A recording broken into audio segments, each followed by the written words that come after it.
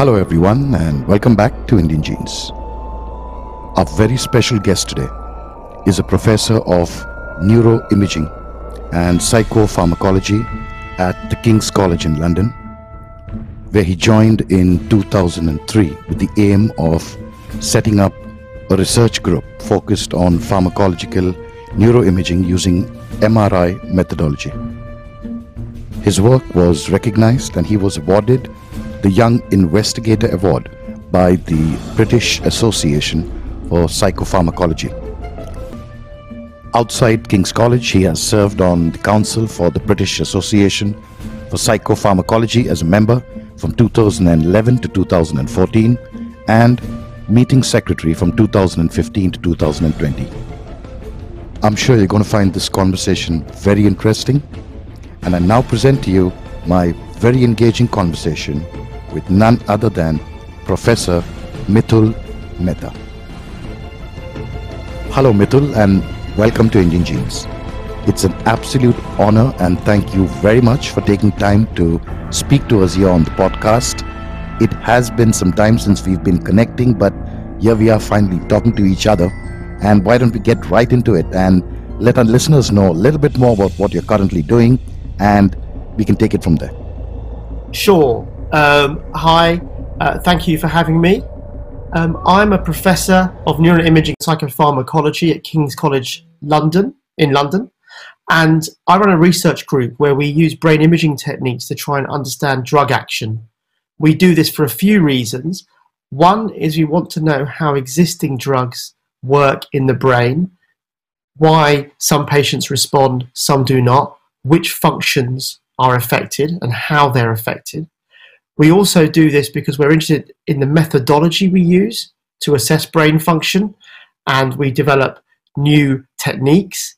And the third reason is that we want to accelerate the development of new treatments, and we think that brain imaging could be very helpful there.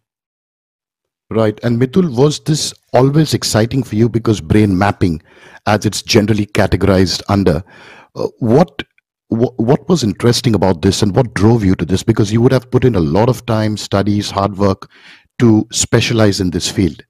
Oh, yeah. So I came to it sort of indirectly. I started researching as an assistant psychologist, really not knowing where I wanted to go, but very interested in neuroscience. And I got interested in neuropsychology, which is the link between brain and behavior. The classical methods of neuropsychology are really lesion patients, so patients who have brain damage in a certain area. If you look at what they can and cannot do, you start to get clues about how different brain areas might contribute to different functions. With brain imaging, of course, you can look at the whole brain at the same time. And this is a huge leap forward. And so you can study patients who've got difficulties, but also you can study normal function. And you can understand the normal brain areas that are involved in particular tasks, how they act together, how they're connected, etc. And that was really attractive to me when I started to look at this. But also, if you give someone a drug, so drug treatments are very common in psychiatric and neurological disorders, and if you give someone a drug and you see a change in their symptoms or their behavior, that's fantastic. But what is changing in the brain that underlies those improvements? And can we use that to help understand how these drugs work and design better treatments? So they were the things that drove me initially. And would this fall under functional imaging? Because I know that your area is broadly divided into structural imaging and functional imaging. So could you tell us at an entry level, is that a fact, and how does that breakdown work? Yeah. So the resolution at which we scan people's brains, if you're doing a clinical study, is about 1 millimeter cubed. So you can see to that level of resolution. If you're doing research with more powerful scanners, you can get lower resolution, but it's not practical for big studies. So at that 1 millimeter resolution, you can get an idea of the grey matter and the white matter boundaries and the cerebrospinal fluid in the brain. And so you can measure brain volume in total, and you can measure brain volume locally as well in different structures, and that's fantastic. And you can look at development of the brain, you can look at neurodegeneration, the effects of learning. All these things will change brain structure. You can also measure the pathways that connect the regions, the white matter pathways, with a different imaging technique. But how about the brain when it's actually functioning and behaving? Those second to second or millisecond to millisecond changes in brain activity, that's when you need functional neuroimaging. This technique, by definition, is much faster. With MRI, we use the fact that blood flow changes to areas that are more active, and we actually image the changes in blood flow or the consequences of that. The time resolution is 1 to 2 seconds, and we can look at the whole brain at the same time as well, which is a huge advantage. Right, and this would have a direct impact, I guess, the functional imaging on cognitive psychology or things like Alzheimer's disease, right? Oh, totally. Yeah, I mean, you can have a look at the brain systems that are associated with different cognitive processes. I think a really good example from neuroimaging comes from the literature looking at reward processing.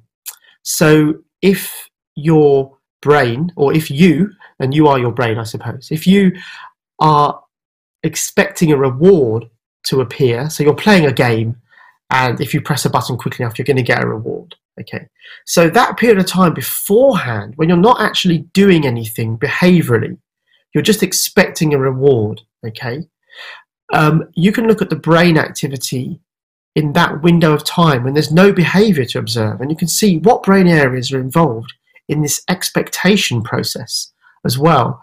So that's a really specific function you can look at, but it exemplifies the power of brain imaging because it allows you to look at brain areas that are active in the absence of a behavioral output.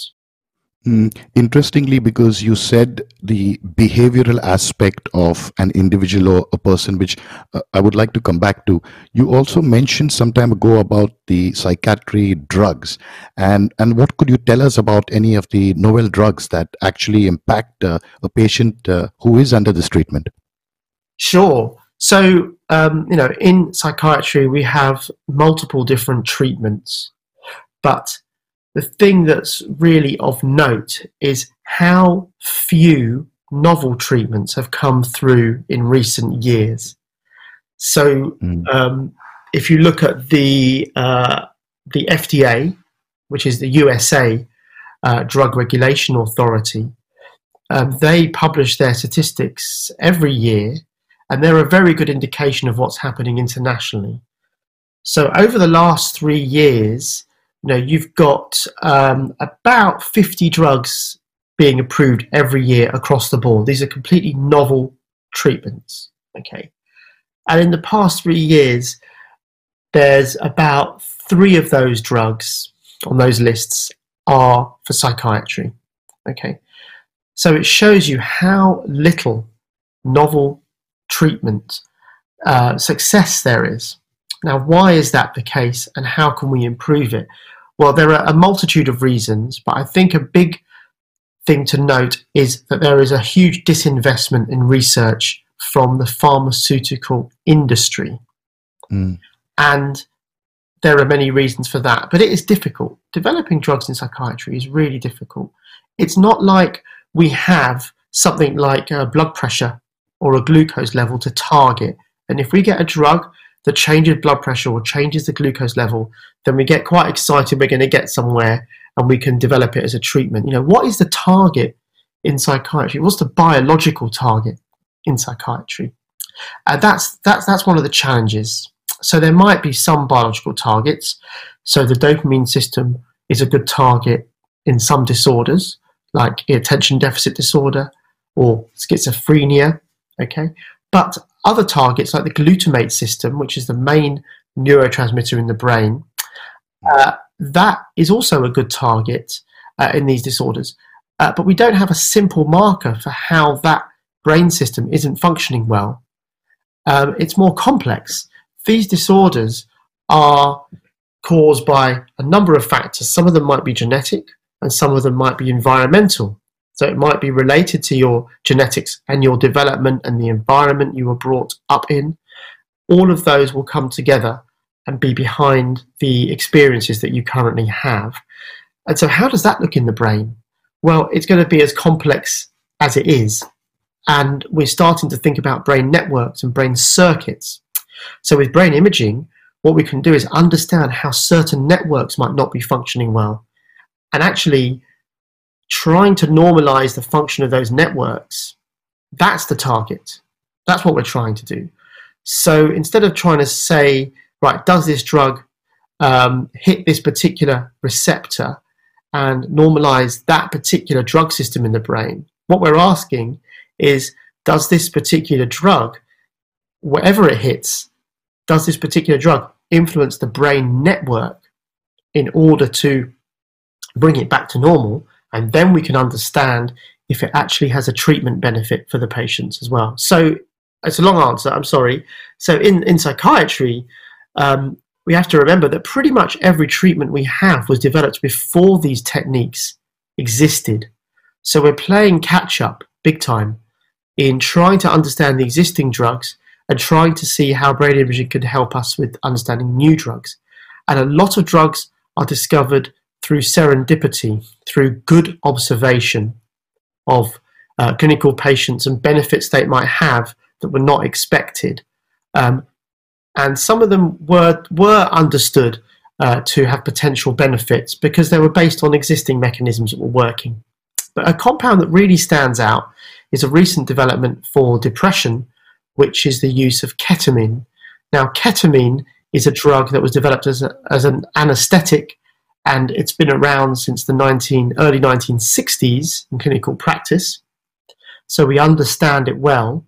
But at low doses, it seems to be an effective antidepressant.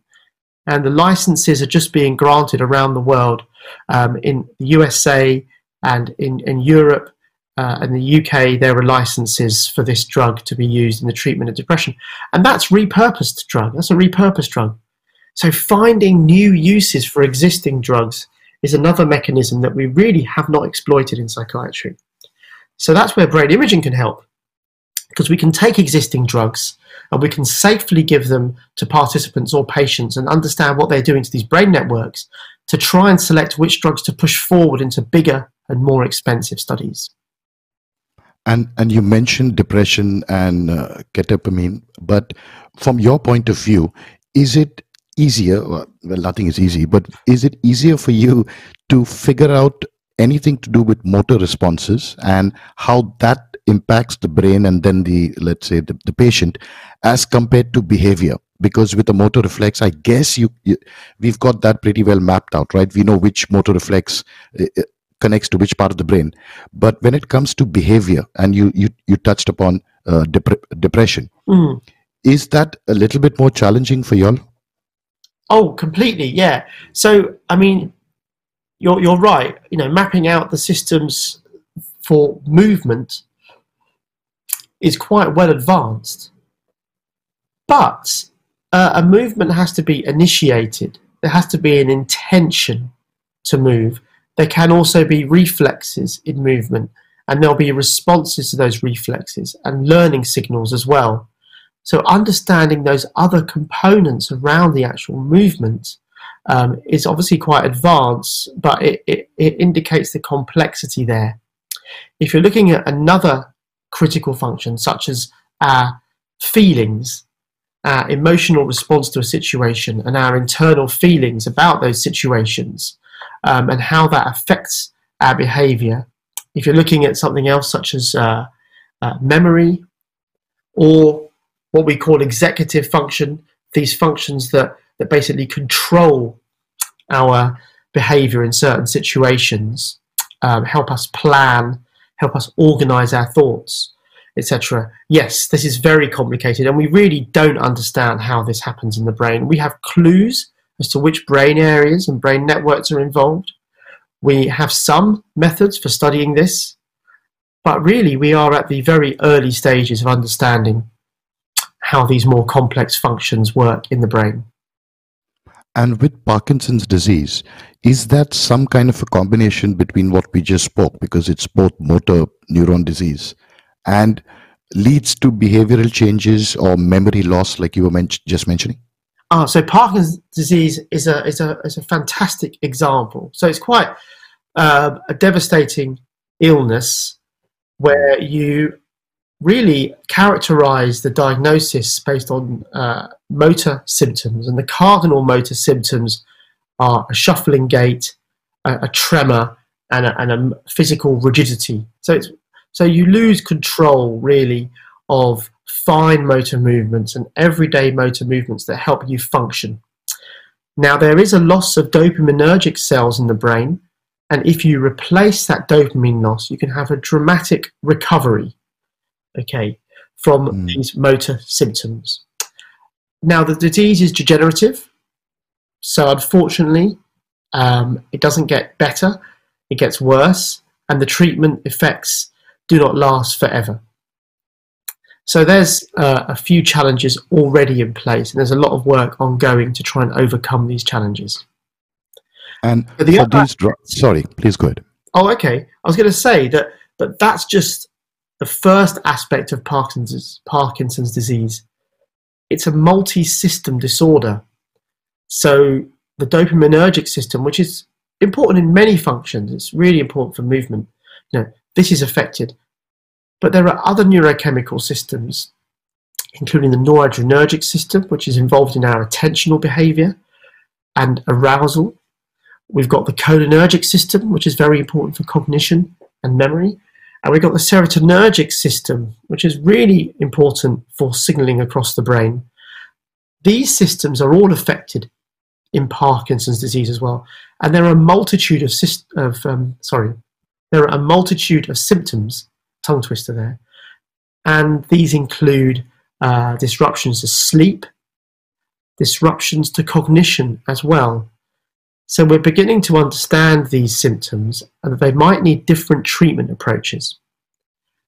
But also in Parkinson's disease, we have psychiatric symptoms.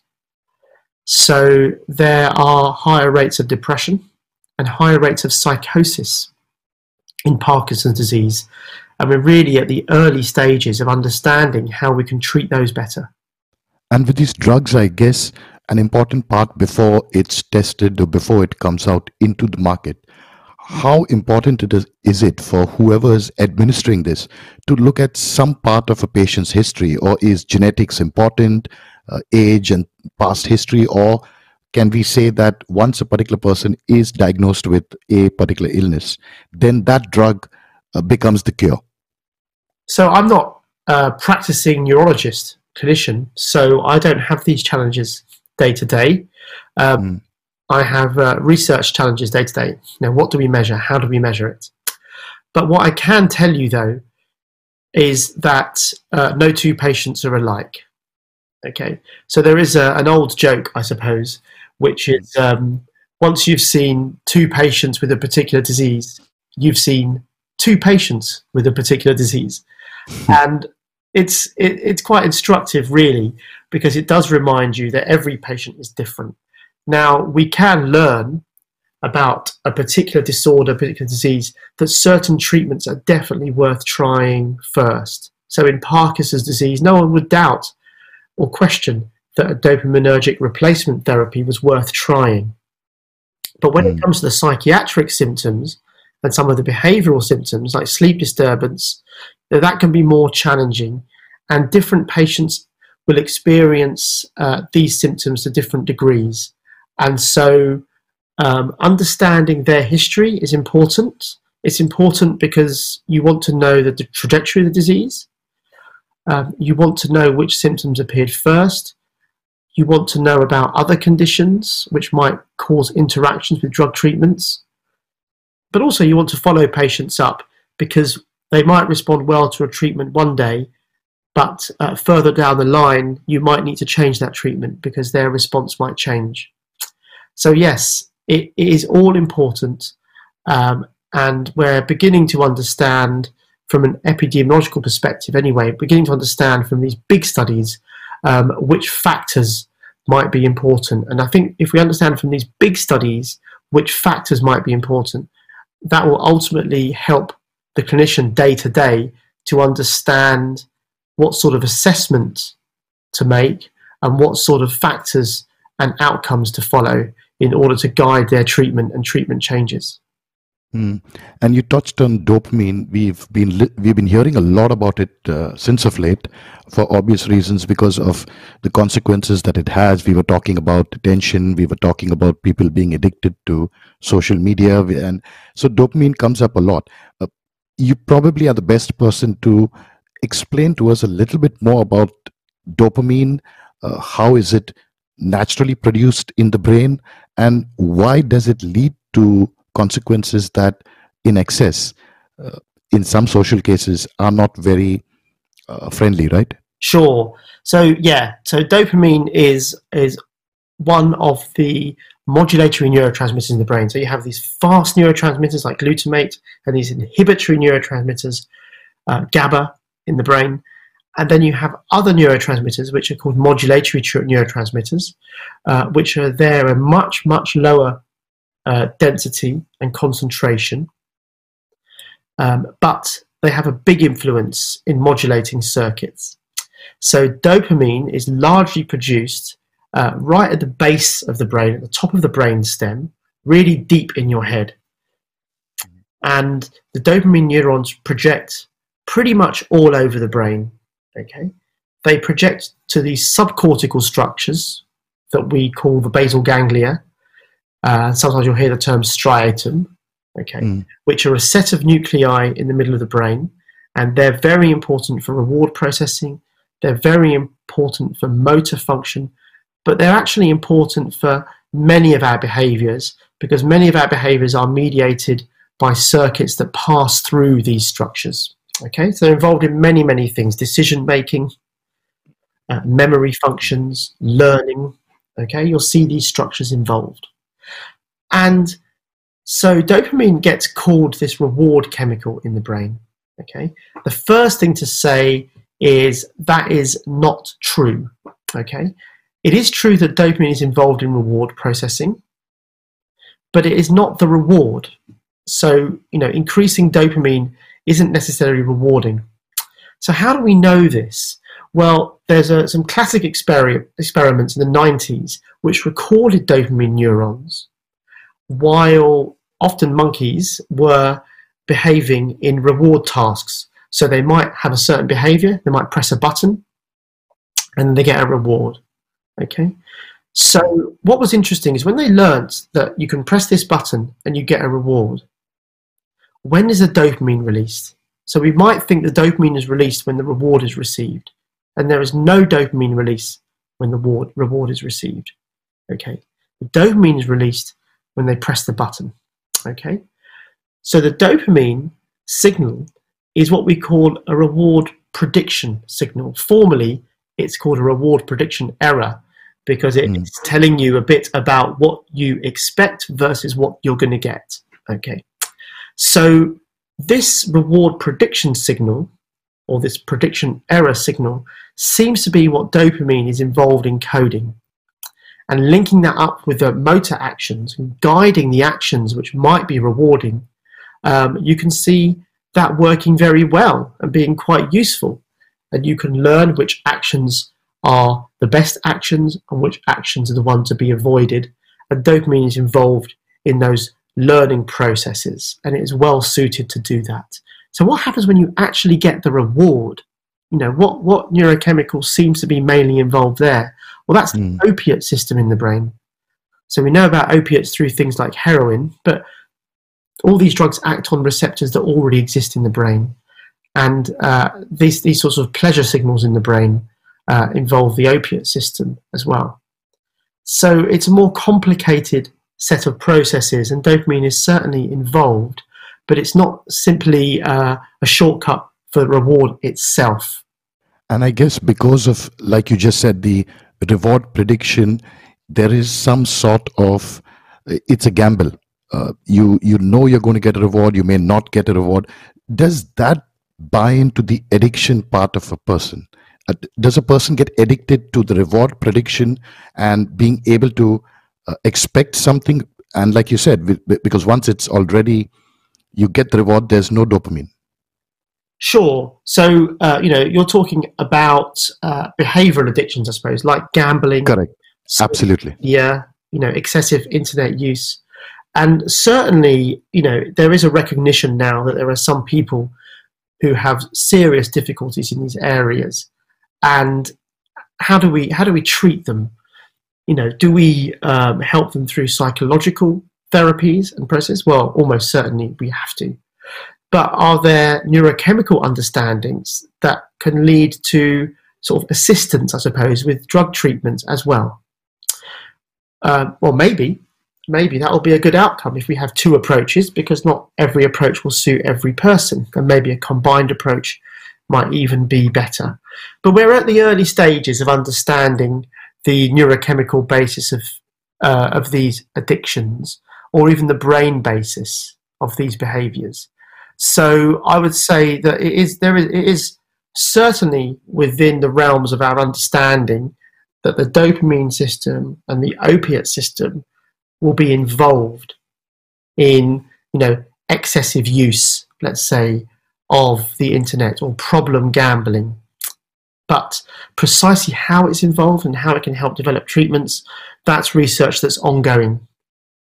Mm. And in your current field of research, what is exciting at the moment, something that you're involved in? And could you tell us something that we've not yet read? Oh, yeah.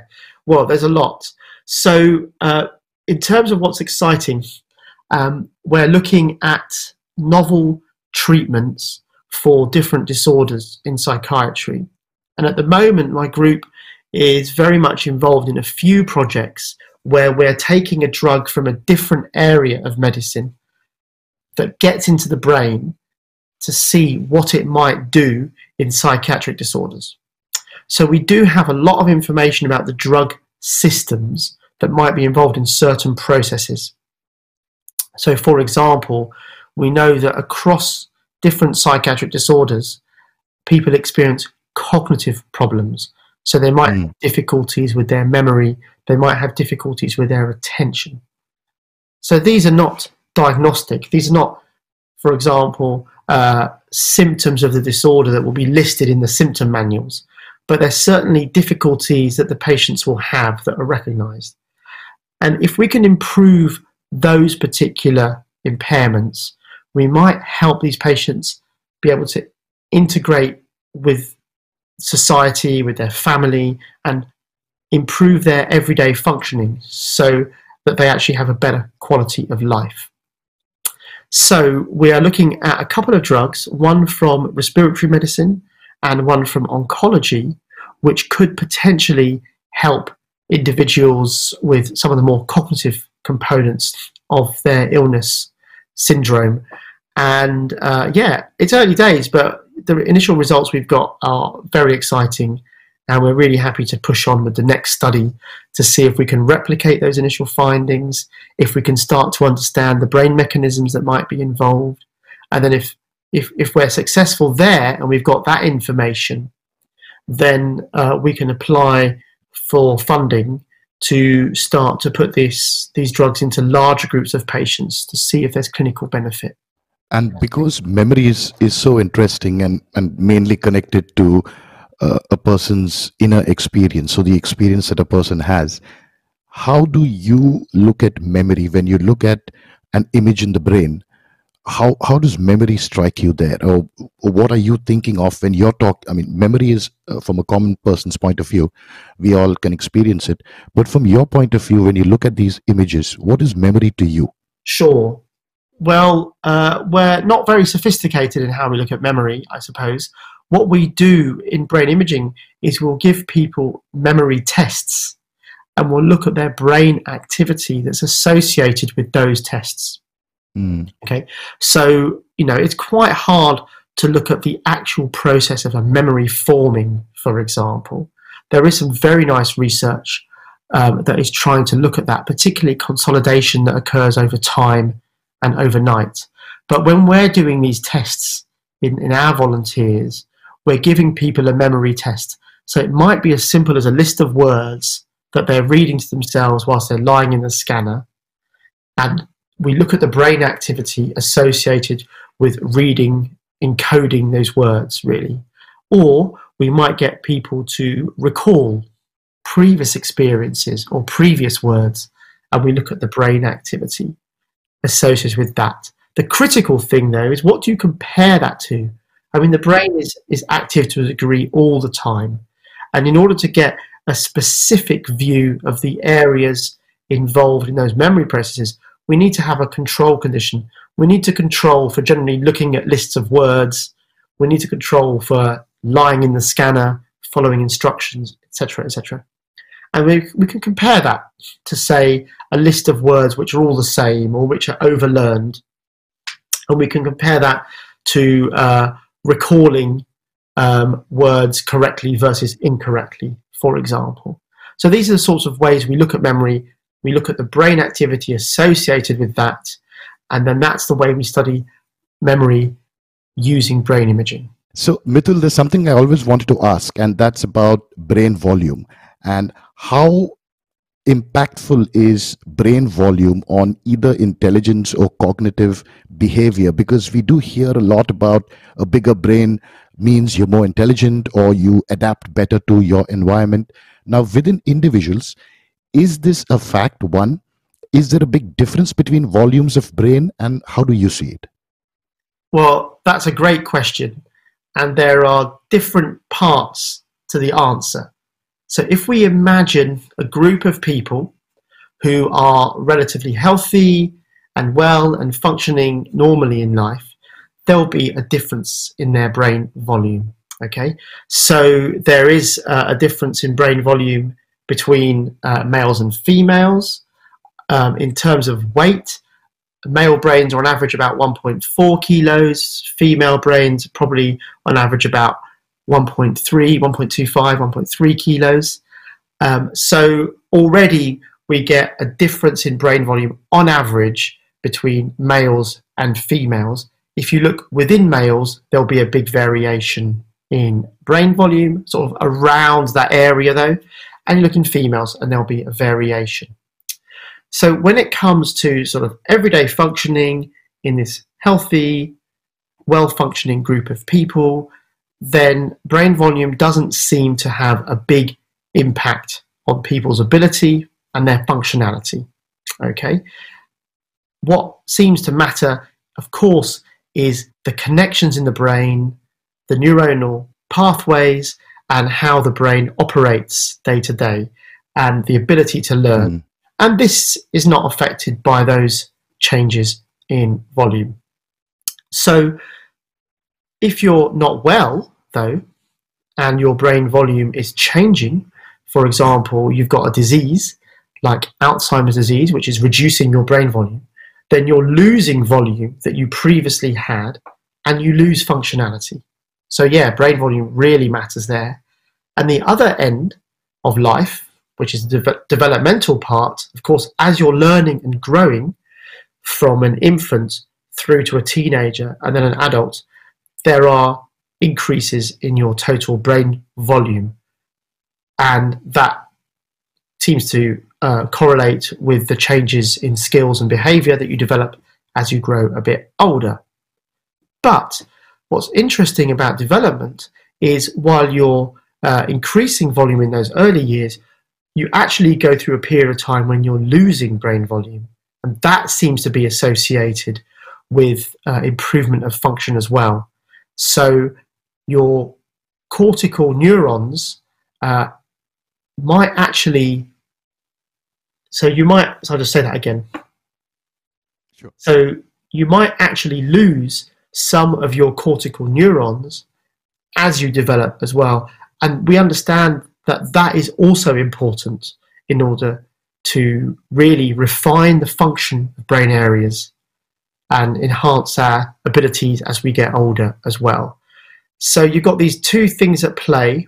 You've got the normal variation, you've got your developmental changes and the neurodegenerative changes, but there's another factor as well, which is your experiences in early life can affect your brain volume when you're an adult, and that can have an effect. So if you have really terrible experiences early in life, and we've done some research where we recruited infants who were neglected, severely neglected in their infancy, then that affects your brain volume when you're older, and that affects your functionality as well. So I can tell you about that study. Please do. So that is a study that was really started, I suppose, in Romania, which used to be quite a harsh communist regime, with great poverty. And during the 1980s, a lot of children were born, and the parents could not afford to look after the children. And so the orphanages started to fill up. And the orphanages were not great places. Okay, there was not much emotional contact with the orphanage staff, and also there were nutritional problems as well. When the communist regime fell and the world could see these orphanages, a lot of compassionate people looked to adopt these children into their own homes. And in the UK, there was a big effort to recruit as many of these infants as possible and their families into research and follow them up. And my colleagues at King's have done an amazing job of recruiting these infants and following them up. What we have done recently is scan as many of these individuals as possible, because they are young adults now, and what we want to do is understand how their brains now relate to their experiences when they were very young. And we can still see the effects now, even in their late 20s, after going through a really nice upbringing in what are usually very loving homes. Wow. And so this long-term impact is definitely worth understanding in more detail. And so, we want to do more research in this area. But certainly in this group, and the reason I'm mentioning it in relation to your question, in this group, the brain volumes were smaller. And it related to the amount of time they spent in the institutions. So the longer they spent in the institutions, the smaller their brains are now. That was in males and females. It was true of the grey matter, where the neurons are, and the white matter connections between the brain areas. And it also was related to their IQ as well. So it had an influence on their general cognitive ability as well.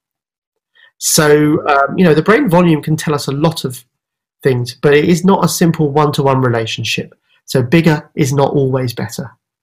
And that means that because of the example you just cited, a person who has a lot of freedom socially, or a kid who has access to other kids through educations and schools and is being exposed to a lot of environmental, let's say pleasant environmental effects, definitely has a positive impact on the brain in that case, right? Because you spoke about a negative impact, so there must be a positive environment as well, and how that impacts the brain. Oh, definitely, yeah. If you're being brought up in what we'd call an enriched environment, there's lots of stimulation, lots of social contact, that will have a positive effect on brain development. Now, is it a positive effect because the brain expects to have these experiences and they're important markers in normal development? Or is it a positive effect because it interacts with the normal brain development to enhance it? This is a very important question, and I would expect that both of those things are true. So the idea that we have expectations which are given to us from evolutionary development, which impact upon our brain development, I think this is well accepted. And language is a good example. So we know that in those early years, your exposure to language has a very big impact on your ability to understand and speak that language. And we know this just because people develop the language of the people around them and they learn it. And in your later years, it's much more difficult to learn other languages and learn the muscle control to accommodate the different pronunciation styles in different languages. So we have these ideas of these periods, these sensitive periods of time for development in all the brain areas.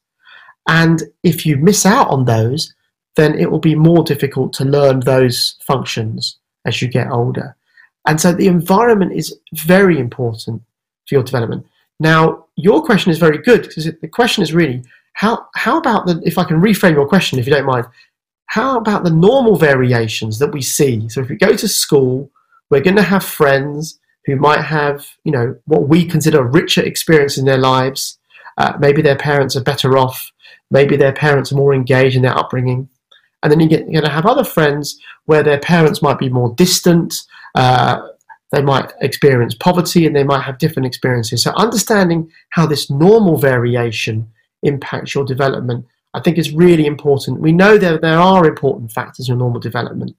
And the experiences you have do impact your brain development. They impact your mental health as well. And so understanding precisely what those factors are, precisely what the impact is, and how big those effects are, and what can be done about it. This is certainly a challenge for current and future researchers to embrace.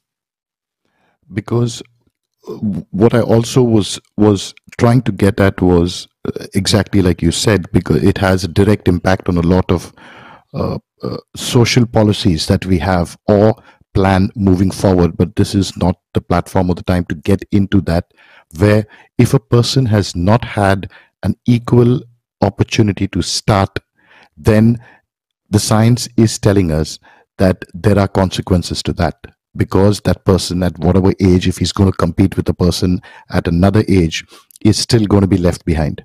Oh yes, in fact, I should be careful here. I'm a neuroscientist. I study brain function.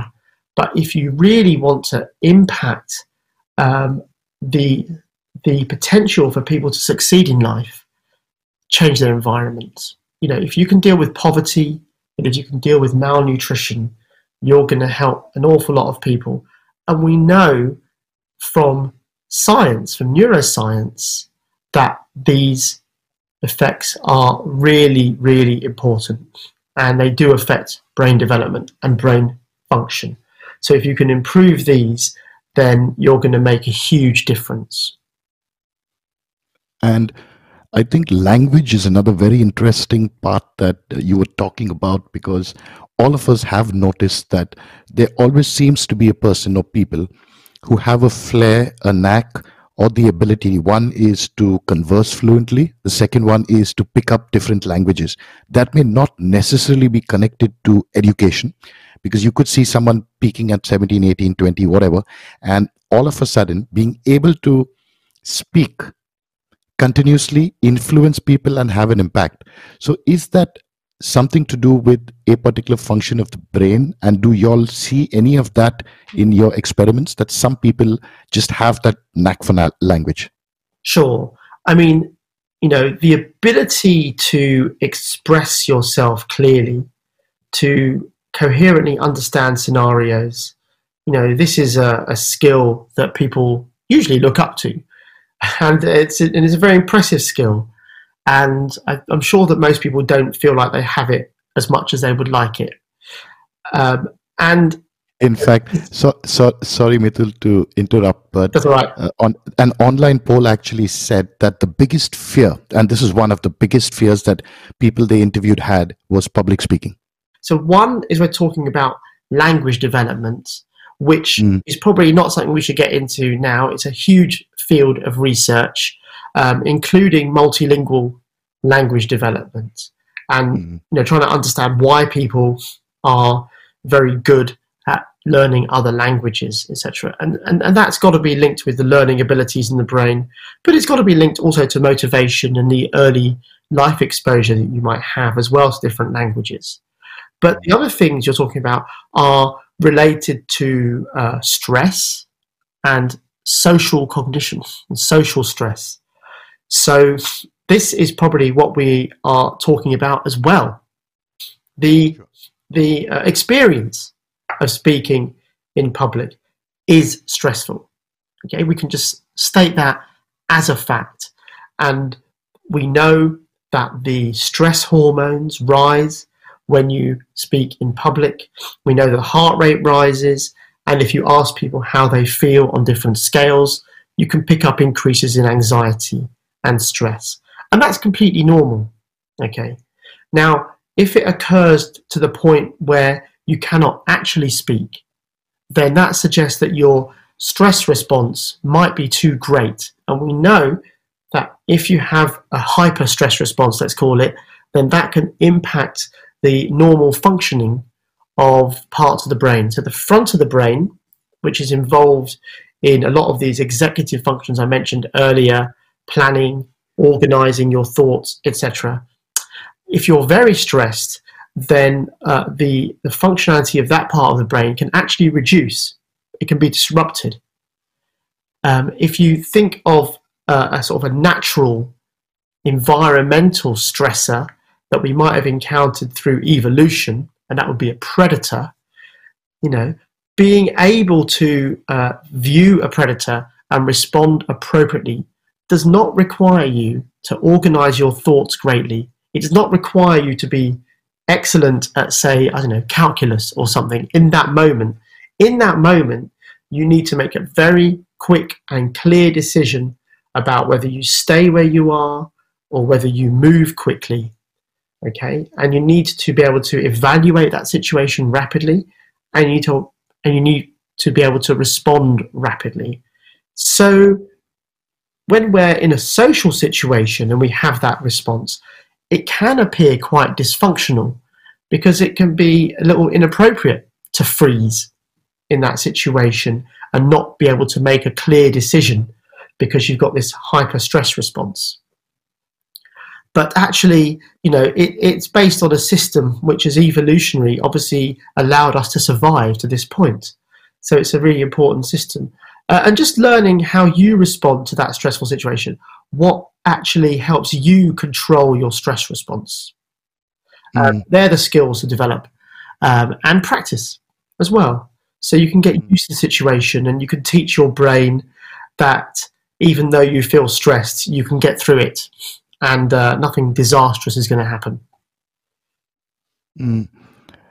So this information that comes to you, or how you react to this in the brain, is this stored or encoded within neurons? And how does this then get changed into impulses? I'm trying to understand this particular part of it. Sure. So you're asking actually a very big question. It's an excellent question that we're grappling with now, which is, how do experiences turn into sort of learned behaviors? How do experiences turn into habits? How do your experiences actually get coded in the brain? That's the ultimate question, really. And we don't really know the answer to that. We've got brain imaging studies that give us clues. We've got cell recording studies that give us clues. We can even put probes into the brain and we could measure the sort of chemical makeup, the hormonal responses, if you like, in the brain. And that gives us very good clues. So we know which systems are probably involved. We know which systems are probably important. But actually, how does that process occur? We don't understand it very well. But you can look at what might be seen as more extreme scenarios to get clues as to what brain areas are involved. So you can look, for example, at the brain areas involved in addictive behaviors and also habits. And you can say, right, these are the brain areas that are involved when you get into these habits, these overlearned responses. So they're probably, they may be involved in addictive behaviors as well, or they may be involved when you get into habits in the early stages as well, and your behaviors are shifted slightly.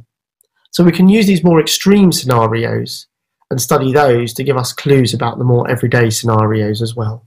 Because I think that also impacts the decisions we make. Because I could go left or I could go right or I could decide what I want to do with the information that I have. And though all of us may have the same information, the processing, if the processing is influenced, then the decision is going to be influenced. I don't know if you understand what I'm trying to say. Yeah, of course. So this allows me to talk about an area of great advance in recent years. It's an area that I'm not really expert in, but we are collaborating, and that is computational neuroscience. So if we can start to understand the factors that might be involved, in computational terms, the parameters that might be involved in the decision-making process, and the model under which that decision occurs, then we can then ask the model about what's happening, and we can look for the brain correlates of those model parameters. So let me put that in more concrete terms.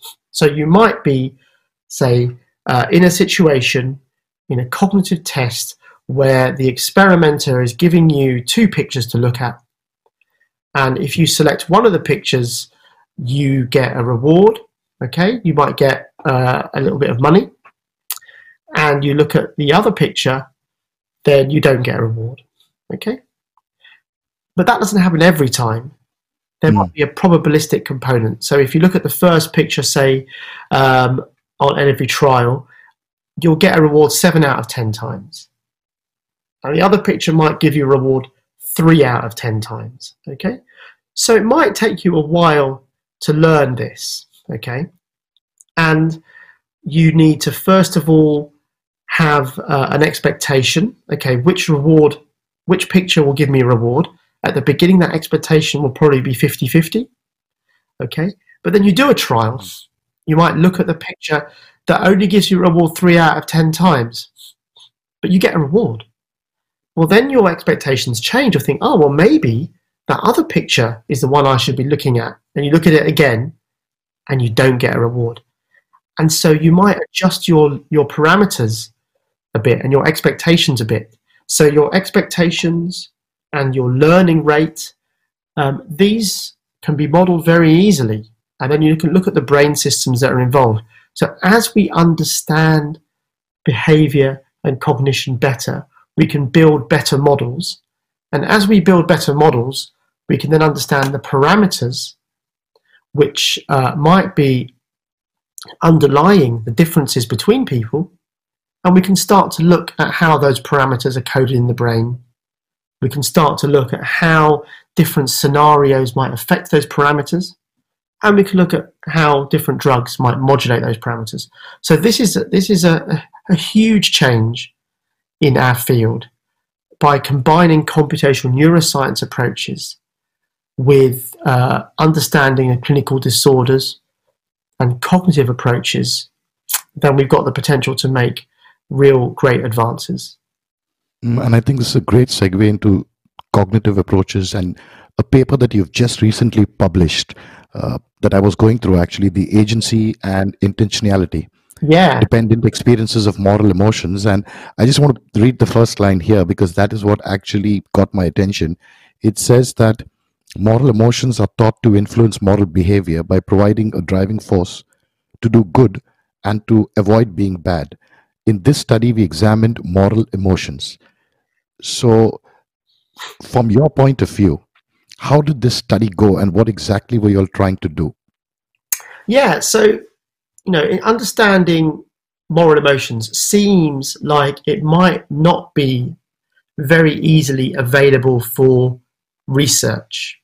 Exactly. And that was what I was thinking. Looking at the background, I was quite interested in this, especially could neuroimaging be connected to this, and is there anything to see as far as that is concerned? Sure.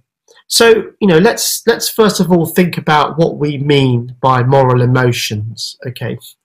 And I think the best way to describe it is empirically through example.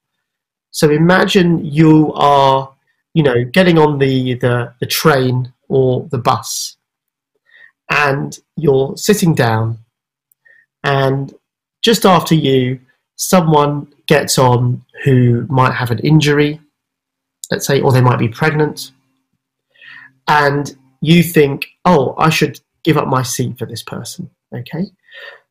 What drives that decision, okay? That's a very much a moral decision, okay? And there are social norms, okay? It would be a nice thing to do in this society if I were to give up my seat for this person.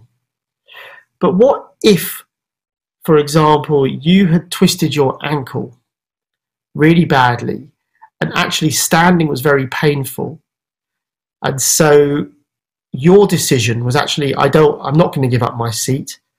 Maybe someone else will do it, of course. What do you feel then if let's assume that you're a regular person who has these sorts of feelings and cares about the people around them in their community? Then, of course, you might feel a bit of guilt. Okay. Yeah, I guess if it was deliberate, I'd feel more guilty. Yeah. And then, if someone then said to you, why aren't you giving up your seat? You might feel a bit of guilt. You might feel a bit of shame, of course. You might be ashamed. And then, of course, you might explain yourself and the situation might resolve, of course. But, your motivation to explain yourself is probably coming from these emotions that you're experiencing. So we can create these scenarios through little vignettes, little cartoons, which is what we've done. And we've got many dozens of these scenarios. Some of those are, for example, in a classroom, okay, where, someone might have dropped something or broken something in the classroom, and the teacher turns around and says, who did this? And, the person that's guilty might actually stand up and say, yeah, I did it. But what if someone else said that someone else did it? Or what if you didn't do it and someone else said that you did do it? You've got all these scenarios here. You could be the victim, or you could actually be the person who's blaming someone else, okay? You're so scared of getting into trouble after you broke this glass that you point to the person next to you and said, oh, he did it, because you don't want to get into trouble. Okay, so we create these situations, and they sound a little complex. They're quite easy to understand, and they're based on everyday scenarios, okay? Mm-hmm. We give people cartoons and we give people practice. And then we ask them in those situations, if this was you, how would you feel? Would you feel shame? Would you feel guilt? Would you feel annoyed? And what we find, actually, is that we're able to understand individual differences in these moral emotions through these sorts of experimental paradigms, okay? We don't have to put the people in the situations themselves. We're able to depict the situations, and we see a strong variance in people's responses. And the way they respond, tells us that actually this is tapping into how they would normally feel as well. And then we can study this. We can study how these moral emotions relate to other factors, such as personality, such as performance on other cognitive tests as well. And we've done a study where we have been trying to explore these feelings and how they might relate to other factors as well. And actually, if we were to ask people about other factors, we call them sort of agency and intentionality, you find that they are really important factors. So the ability for you to understand that people actually have agency in their environment, the amount which other people you think intend to, say, harm you in their behavior, or whether you think it was an accident. These sorts of things really do affect your moral emotions in these sorts of scenarios. Yeah. That's so interesting, because when we normally talk about morals, it's good that you actually explained what this study was all about, because I did read that first paragraph and I had the same question in my mind, because it couldn't be possible that you would, as far as the neuroimaging was concerned, you would have to look for empirical evidence, right? And exactly. And getting the evidence we have here sort of aligns with other areas of psychology. No study exists in isolation, really. And that what we've learned from this study is the better you are at taking on the perspective of someone else, the more likely you are to have a different emotional response to the situation. Okay, so if you're able to take on the perspective of someone else, for example, who might be a victim in a situation, the more shame you might feel that your actions have made someone else or got someone else in trouble or has potentially harmed someone else. And the more likely you are to be able to take those perspectives really affects the emotion you feel. And also that would tell us that if we were to extend that concept, then surely the better you are at taking other people's perspectives really suggests the better you are, the better you might be at managing these complex moral situations in everyday life. That's a question we don't know the answer to, but we like to think that having this emotional response is really a prerequisite or part of the process in taking on someone else's perspective. Very interesting, because I think that's one of the top competencies for a leader, and the word we were getting to was empathy in what you just described. So I think that's a brilliant way of putting it.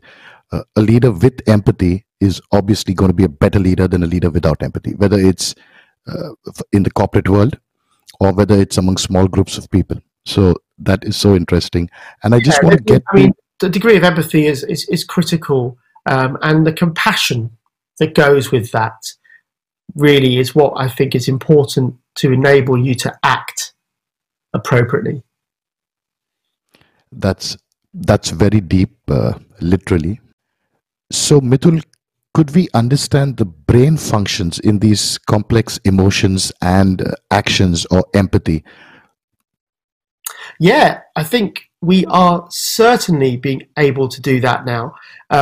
Myself and other colleagues around the world are developing tasks which are able to look at the brain systems involved in things that I think many years ago we thought we couldn't really study very easily. So things such as moral emotions, empathy.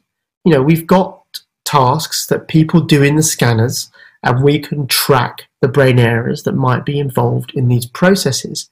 And we can build models, just like I mentioned, about the parameters that might matter in these sorts of processes, these feelings and decisions that come with those feelings as well.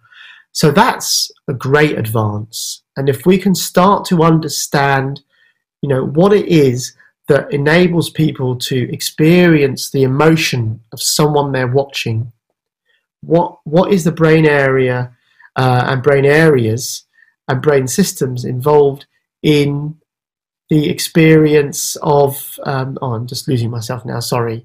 I've got too many ideas. Cool. Let me just say that again, sorry. Sure. So we're beginning to understand how we can develop these tasks to understand the brain areas, for example, involved in empathy, or the brain areas involved in decisions which might be considered altruistic or selfish. An example is a study we've done where we've made videos of people telling short stories about scenarios they're in. And those scenarios might be positive. It might be a positive experience. They might have won something, or they might have passed an exam, or it might be a negative experience. For example, it might be the breakup of a relationship, for example, or a change in your circumstances, the loss of a job. And if we ask people to tell these stories, and we video lots of these, and we can play them back to them, and they can track for us the emotion they're feeling during this story, we can then play these stories to other people and ask them to tell us about the emotional intensity that they're feeling through the story. And what we find is that most people track the emotions really accurately. It's about just over 70% accurate when they're hearing these short stories from people they don't know about positive or negative scenarios. And then we can look at the brain and we can say, right, what are the areas of the brain that are tracking these emotions? And we know now, the areas of the brain that are involved in tracking these emotions of other people. And, they're in the temporal lobe structures, including an area called the temporoparietal junction. They're in the insula. They're in the frontal lobes as well. So by having that understanding, we can start to then look at people who are not very good at feeling empathy and tracking other people's emotional responses, and have a look inside the brain when that occurs as well. So there's one example of the sorts of study you can do if you're sort of creative with your task design, and we can always get better. And talking about tracking emotions in the brain, like the broader question here is, what are your thoughts currently on the gut-brain connection? Or is it even important in your field, and are you all considering that there is some connection there? Because it's a good saying, but is it actually happening? Sure. Well, I don't know that mouse study. It doesn't sound very pleasant, but I can tell you that the gut-brain axis is real. And we know that what happens in the gut can influence the brain. And we know that there are certain treatments in the gut that can affect brain function. Now, the question is, what is the connection between the gut and the brain? Well, there are neurons which project, of course, sensory neurons from the gut to the brain. There are neurochemicals which can travel along some of these pathways into the brain. And we think that one of the things that really matters is what we call the inflammatory signals. So these are immune responses. And we certainly think that the immune system in the body can influence brain function. We also have responses in the brain which are immune system-like responses, which can influence brain function as well and influence the body. So we know these connections are real. That's for sure. We know these connections can have a real influence on your illnesses. So a really good example is actually in Parkinson's disease, which we talked about before. And in some patients with Parkinson's disease, they can have some gastric disorder or excess gut bacteria, not good bacteria. We've got a whole mix of bacteria in our gut. And if you can treat those gut disorders and reduce the harmful bacteria, in some patients, some of their symptoms improve. Okay, this is a really dramatic finding. How can this be? Well, we don't really understand what the mechanisms are. We know that there are connections. The connections make sense. The idea that there is an influence makes sense in terms of the physiology. How it actually happens, how big are the effects, how much control can we have over this, how much can it influence treatment? These are all very active questions in the field at the moment. So if I sometimes say that I've made a decision because I have a gut feeling, then I'm not actually wrong. Right? Wrong. No, you might be wrong. You might well have a feeling in your gut. Whether that affected your decision or not is a different question altogether. So, True. And with technology, I think CRISPR has recently been able to generate a unique genetic barcode for every single cell in a mouse's brain. So where is that taking it? And does CRISPR feature in your research as well, or are you involved with any of that technology? CRISPR is an amazing technology. It's effectively a gene editing tool, and it allows us to have control over certain brain areas and the genetic influences in a way that we've never had before. And what's really important is it allows us to look at causal pathways in terms of brain function. A lot of what we do in brain imaging is actually association studies. So in human studies, for example, you might be looking at the areas which are active, say, during a memory process. Okay. Now, we don't really know that the memory processes cause that brain activity. We know it's tightly linked and associated. But what we also need are studies, usually in animals as well, to accompany that, to start to look at causality. And I mainly do human research, and my colleagues are doing research in animals as well. And so CRISPR technology is potentially very important there, and it's having a big influence. But I don't do the work myself, so I haven't got any specific examples for you off the top of my head. Okay. And I think also there was a lot of talk about electrical implants to restore either walking or help patients with paralysis. That is very exciting if that is moving forward, Yeah, and has such a big impact all over. yeah. Well, that's happening. There are probably thousands of patients around the world who have electrical or electrode implants in their brains, which are improving their day-to-day functioning right now. We know that the circuits involved in, say, Parkinson's disease is a movement disorder. We know the circuits involved, and so the modeling tells us that if we were to stimulate a certain part of the circuit, we could recover what dopamine would normally be doing. We can recover that part of the circuit. And so if you get that electrode deep in the brain and you stimulate that circuit in the right way, you can recover the motor function. And that is happening right now. Deep brain stimulation is happening right now. Now, could That's so deep brain amazing. stimulation be helpful outside of that area? Could it be helpful in severe depression? Could it be helpful in obsessive compulsive disorder, for example? It seems that the answer may be yes, but it's proving very difficult to develop a reliable strategy for treatment that passes all the important regulations we have on safety and efficacy. So a better understanding of the brain circuits involved might help understand why some people respond to these interventions, say with mood disorders or obsessive compulsive disorder, and other patients don't respond very well at all. So understanding how individual responses vary from patient to patient and how that relates to their individual variations in brain structure and function, that's a really important challenge. And we have the tools and the skills to meet those challenges now. We need the investment in the research. And I think you covered that earlier when you spoke about motor skills. So when you're talking about deep brain simulation, this is exactly the result of that particular task. And what are your views on sticking on to deep brain stimulation? If this is a question that maybe I may divert a little bit, but I want to know your thoughts on the Neuralink and what Elon Musk is proposing. Oh, right, Elon Musk's proposal.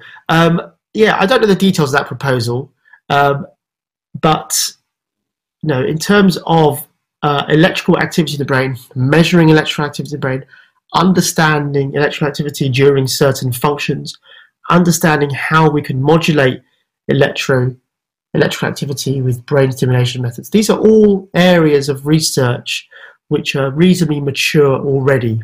So I'd need to see the details, ideally in a peer-reviewed publication, to understand what he's proposing and what the contribution is beyond what we're currently doing. And if it's exciting and it's important, and then it will come through. Sure. The idea that other people are investing in good quality brain research is very exciting, but it doesn't mean that the scientific process should be short-circuited, and hopefully we won't do that. And this is one question from me that I always wanted to know. So I'm left-handed, and I think you've already understood the question because it's very popular. And are you saying, or are you not saying, do I use the right side of my brain? And if I'm right-handed, I'm using the left side of my brain. And is it a fact that a person who uses left side of the brain, and then you have the different or various functions that go with it, is this true?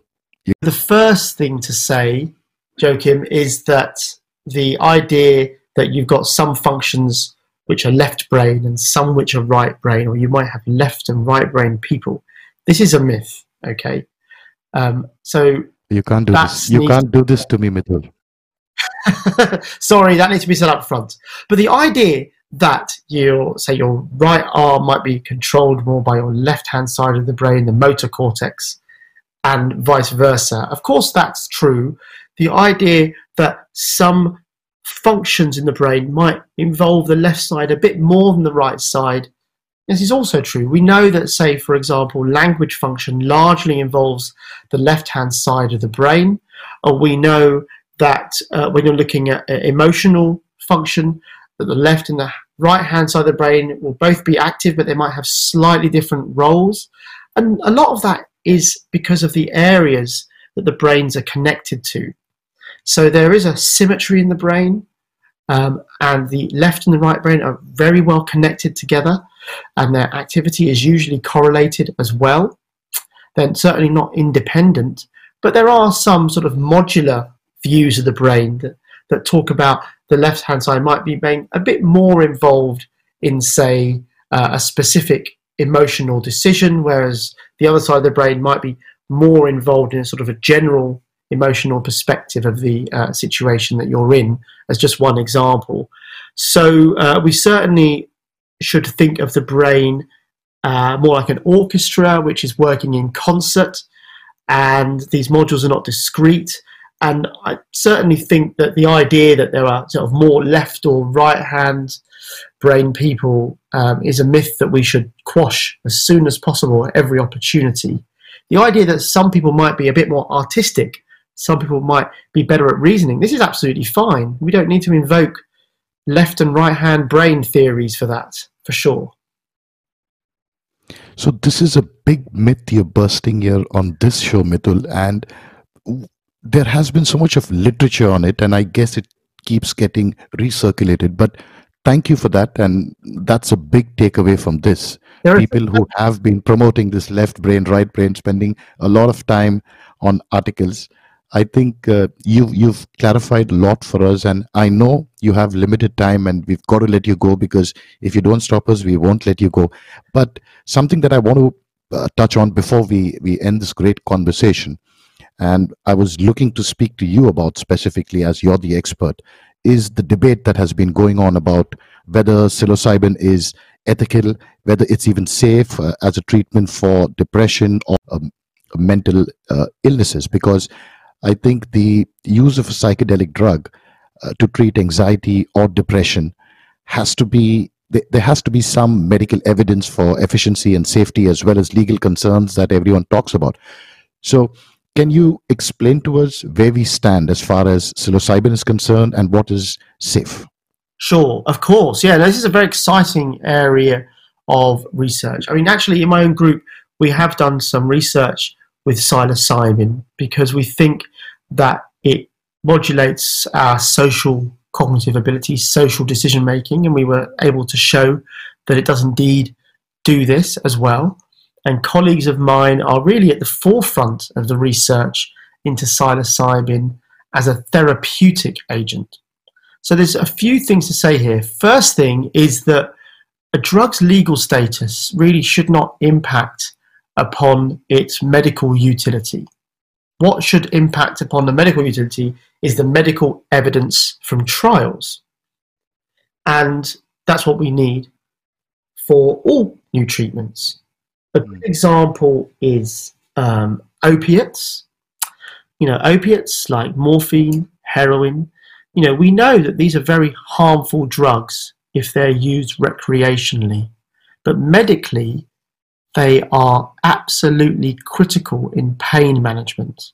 Okay, and without these drugs, a lot more patients would suffer.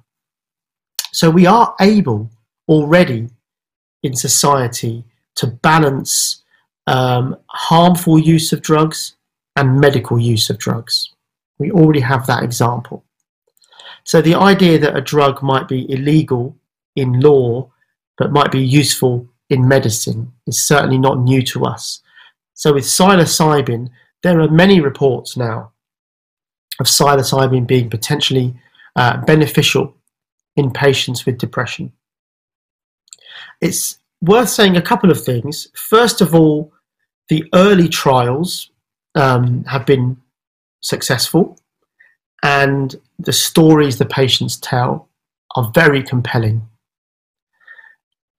The second thing to say is that the drug isn't given alone. It's combined with therapy as well.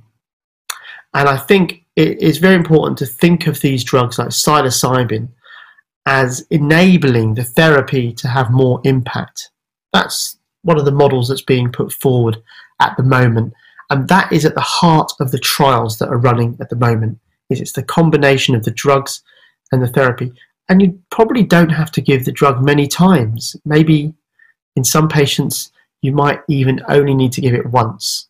But it's certainly not a drug that we think people will be taking every day at those therapeutic doses. And the trials are ongoing. The early indications from the open trials and some of the smaller controlled trials are very positive. But we're waiting for the bigger trials to report. And if they're also positive, then of course the licensing agencies would have to think very carefully and review the evidence to see whether licensing of these compounds in combination with therapy meets the criteria. And if it does, there's a lot of patients who could potentially benefit. And what is informed consent when it comes down to drugs? Is that for certain drugs or a period of when a drug is being tested that informed consent? Yeah, informed consent is a standard procedure in all human research and human research trials. The idea that the participant in the research, and that participant could be a volunteer, healthy volunteer for some research studies, or it could be a patient in other studies, they would need to be told what the study is about, what it's for, who's funding it, who's running it, what the benefits are, what the potential risks are, and what happens if something goes wrong. These are fundamental bits of information we give to all of our volunteers, all of our participants in every one of our research studies. And I guess that would have happened with the coronavirus vaccine as well. And I don't know if you are aware, but some good news has just come out a few days ago. Yeah, about very positive news. Yeah, there is some indication that this Pfizer vaccine may provide some benefit. Let's wait for the full report to come out, though, because it's only a small number of people so far. But certainly welcome the news. And there would have to be informed consent from all of those thousands of volunteers that took part in those trials, definitely. And Mithul, before we let you go, we would just want to ask you a couple of questions to you. One is, currently, what do you find exciting in what you're doing, and where do you see this going? What are you expecting to happen over the next 10 to 15 years? What is your prediction? What is going to be a big game changer? That's one part of it. And the second part of it is, where do we find you if any of our listeners want to hear more about you, your publications? Do you plan to come up with a book that you would want to write and put together, or anything that you want to put out to all our listeners? Well, the thing that really excites me is the experimental data. So if we're testing a drug and we're doing it in an experimental context against a placebo, and we're getting indications that this drug might actually be modulating brain function in the way that we predicted, that still excites me. That's really what it's about, that we can provide evidence for a novel approach, a novel treatment, which could potentially benefit patients. What's getting quite exciting now is that the idea of repurposing existing drugs has always been around, but it's really growing now. And now we have more technology and techniques to enable us to study the brain, to study people's clinical records, for example. We're getting more clues as to potential repurposing opportunities. And of course, the benefit of that is the rapid turnaround. You've already gone through safety testing, so you could be benefiting patients much, much quicker than with a completely novel compound. And if you want to find out more about me, you can look me up, I suppose, on any old search engine. I'm sure would find me at King's College London. I'm on Twitter as well, if you want to see what I'm tweeting about. Apologies in advance if you don't like my tweets, but they occasionally get distracted by politics, so that happens. But and also every researcher really at King's has their own webpage which lists the grants, the funding we currently have, so you get an idea of what we're currently working on. And it lists all our publications. And everything that I publish at the moment is freely available as well. So you don't have to pay for any publication. You can either get it directly from the publisher, or you can get it from the King's search portal, and you can download my publications there. We have a lot of students who are going to be listening to this. Some of them are in school, some of them are in high school and early university. What would your guidance or advice be to them? Should they have found this interesting, or they already had an inclination to get into this field of neuroimaging and pharmacology and now have made up their mind, what do I do if I want to get into this? And could you give us some kind of guidance? Sure. Well, I mean, guidance for everyone out there is very difficult, of course, because everyone's a bit different. But the thing I would say is find what you're interested in and start following that thread. Because you might think you're talented in one area, or you get particularly good results in one area, and if you also find the area fascinating, that's great. But it doesn't necessarily mean that you might not find other things fascinating. So find what interests you. What do you end up reading about? Where do you get lost in reading about something? And follow those areas. Because if you're interested, it will keep you motivated. And it's a long journey. There's a long career ahead of you if you want to be a scientist. And you need lots of ideas. And that's going to come from being motivated. And nothing motivates you more than a deep interest in a subject. So find what's interesting, follow that thread, and things will fall into place. That's what I'd say. And if you want to do neuroscience, even better. So, Mithul, it's been an absolute pleasure talking to you. And we've gone well past the time that we bargained for. So thank you so much for your patience. But the amount of information we were able to gather, or the depth and width of this conversation was stunning. So thank you so much for being able to adapt to this kind of questioning, and for us it's been an absolute pleasure. We've spent our time really well. I just hope you've spent your time well as well, Mithul. Oh yeah, thank you very much for listening to me. I really appreciate it.